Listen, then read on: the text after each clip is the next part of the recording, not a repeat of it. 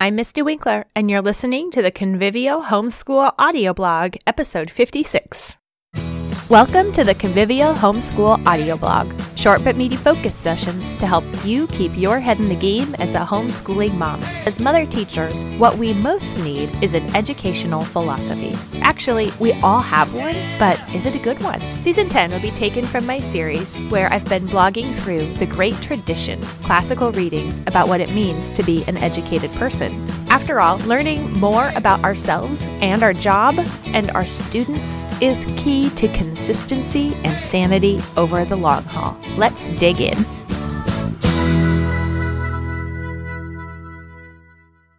The reason for education. In 2015, my word of the year was virtue. Talk about an overwhelming word of the year. In that post, I wrote, "Virtue is the goal of classical education, which is my day job as a homeschooling mother. The goal isn't the math lesson. The goal is growing the person doing the math lesson. Virtue is not only knowing Christ, but acting like it. If we know Christ, we must act in accordance with him. Virtue is becoming Christ-like. Virtue is putting into practice what we know. So, say I know I need to exercise or eat right to be healthy and strong and energetic, and slimmer would also be nice. That doesn't help unless I act on that knowledge. I know what I need to do to maintain a reasonably clean home, but I still have to do it for it to happen. I know where to put my keys so that I won't lose them, but unless I do put them there every time, I will still lose those keys." I continued on in that post. "I've got a lot of the knowing, and it's time for some doing. It's not busy work doing or nose to the grindstone doing. It's doing that is grounded in knowing. It's intentional, directional, purposeful, decided doing, taking what I know and living it out more and more." It was a good little reminder word to keep in the back of my mind for a year, and it did help give me direction and clarity at points. But it's also not something that one thinks about and tries for a year and then moves on. I thought about making it my word of the year again in 2016 because, after all, it really is a word that's the focus of a lifetime, not a year. Though I chose a different word for that year, virtue is still a key concept, not only for me, but for anyone interested in classical education. The one thread that strings through all the classical educators, from Perrin to Plato, is that education's aim is virtue. Not a diploma, not a job, not a stack of accomplishments. Our children, and even ourselves, should be better people inherently because of the education we received, no matter what circumstances or results come afterwards. Education is for the soul.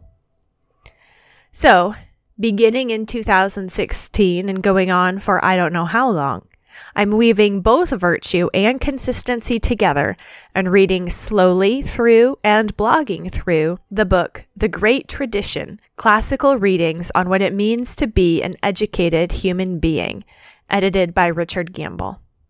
It had been on my shelf for at least 5 years, maybe 7, before 2016, and that was the year that I finally dug in. The Great Tradition is a collection of writings about education from Plato to the modern era, the writings that have informed the development of Western civilization and classical education. Education makes humans more fully human. As the subtitle of the book suggests, The Great Tradition begins with an introduction on what education is in the first place, summarizing that thread of virtue. Quote, "The real essence of education is that it enables men to reach the true aim of their lives." Werner Jaeger, quoted in The Great Tradition, page 3. And the true aim of our lives is not a particular kind of job or a particular kind of income level or a particular family size or any other circumstantial particular.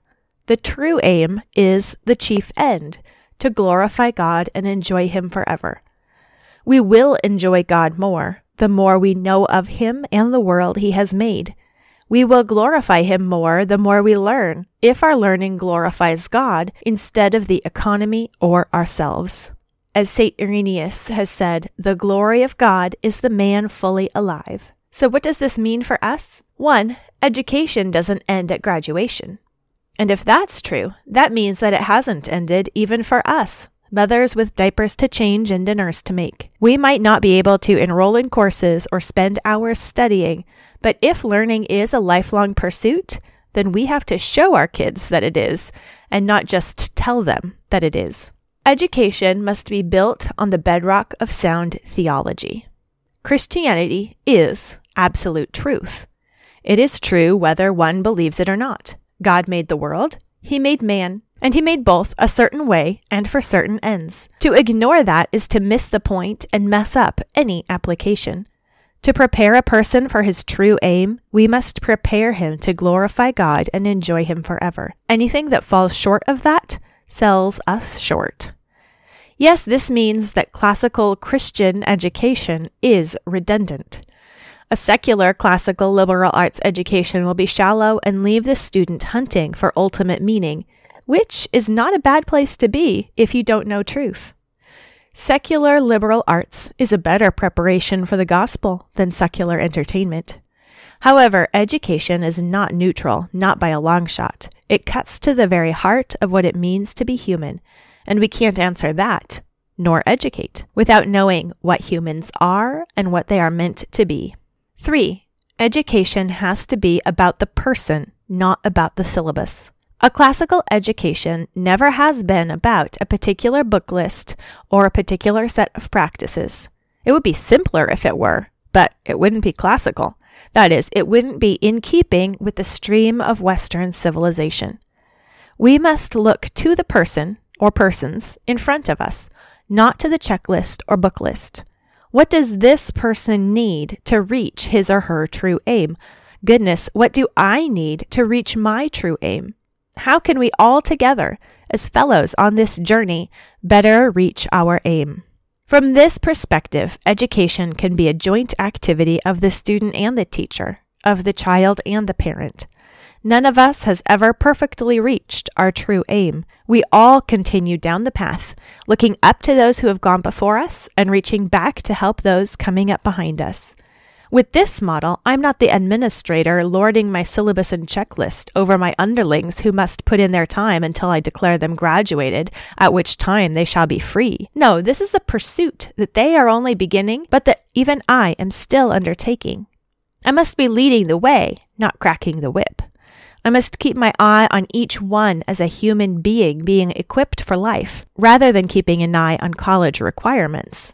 Not that we shouldn't know about such things, but we must know that they are merely a bureaucratic hoop to jump through, and not the actual litmus test of our success or failure. There are many other truths that we could extrapolate from this one little quote, but these are the 3 that I'm pulling out today. I'd love for you to share any other implication that you draw from this quote or your thoughts from this episode. You can leave a comment at simplyconvivial.com/audio and look for episode 56.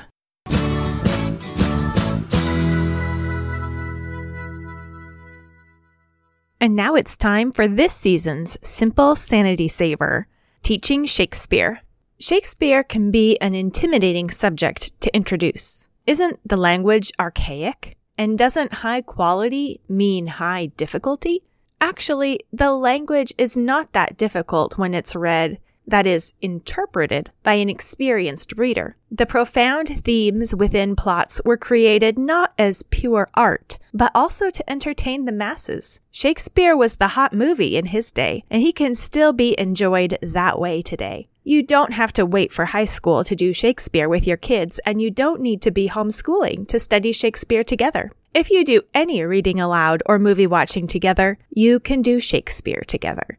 Shakespeare was written in order to be seen, scripted in order to be performed. Shakespeare wrote popular entertainment, not philosophical treatise. We can draw out deep themes and discuss grand philosophy using monologues and plots that we find in Shakespeare, but we should never study Shakespeare to the exclusion of simply enjoying the fun of Shakespeare. Shakespeare was meant to be fun. I believe that Shakespeare, the greatest artist whose medium was the English language, can and should be introduced to children. The deep discussions about betrayal, cowardice, truth, love, and piety can wait for high school, but the enjoyment of the plots, the characters, and the language does not have to wait. Introducing children to the world of the plays will help them feel more at home and navigate those deeper waters later in a more knowledgeable and understanding way, because they'll already know the lay of the land.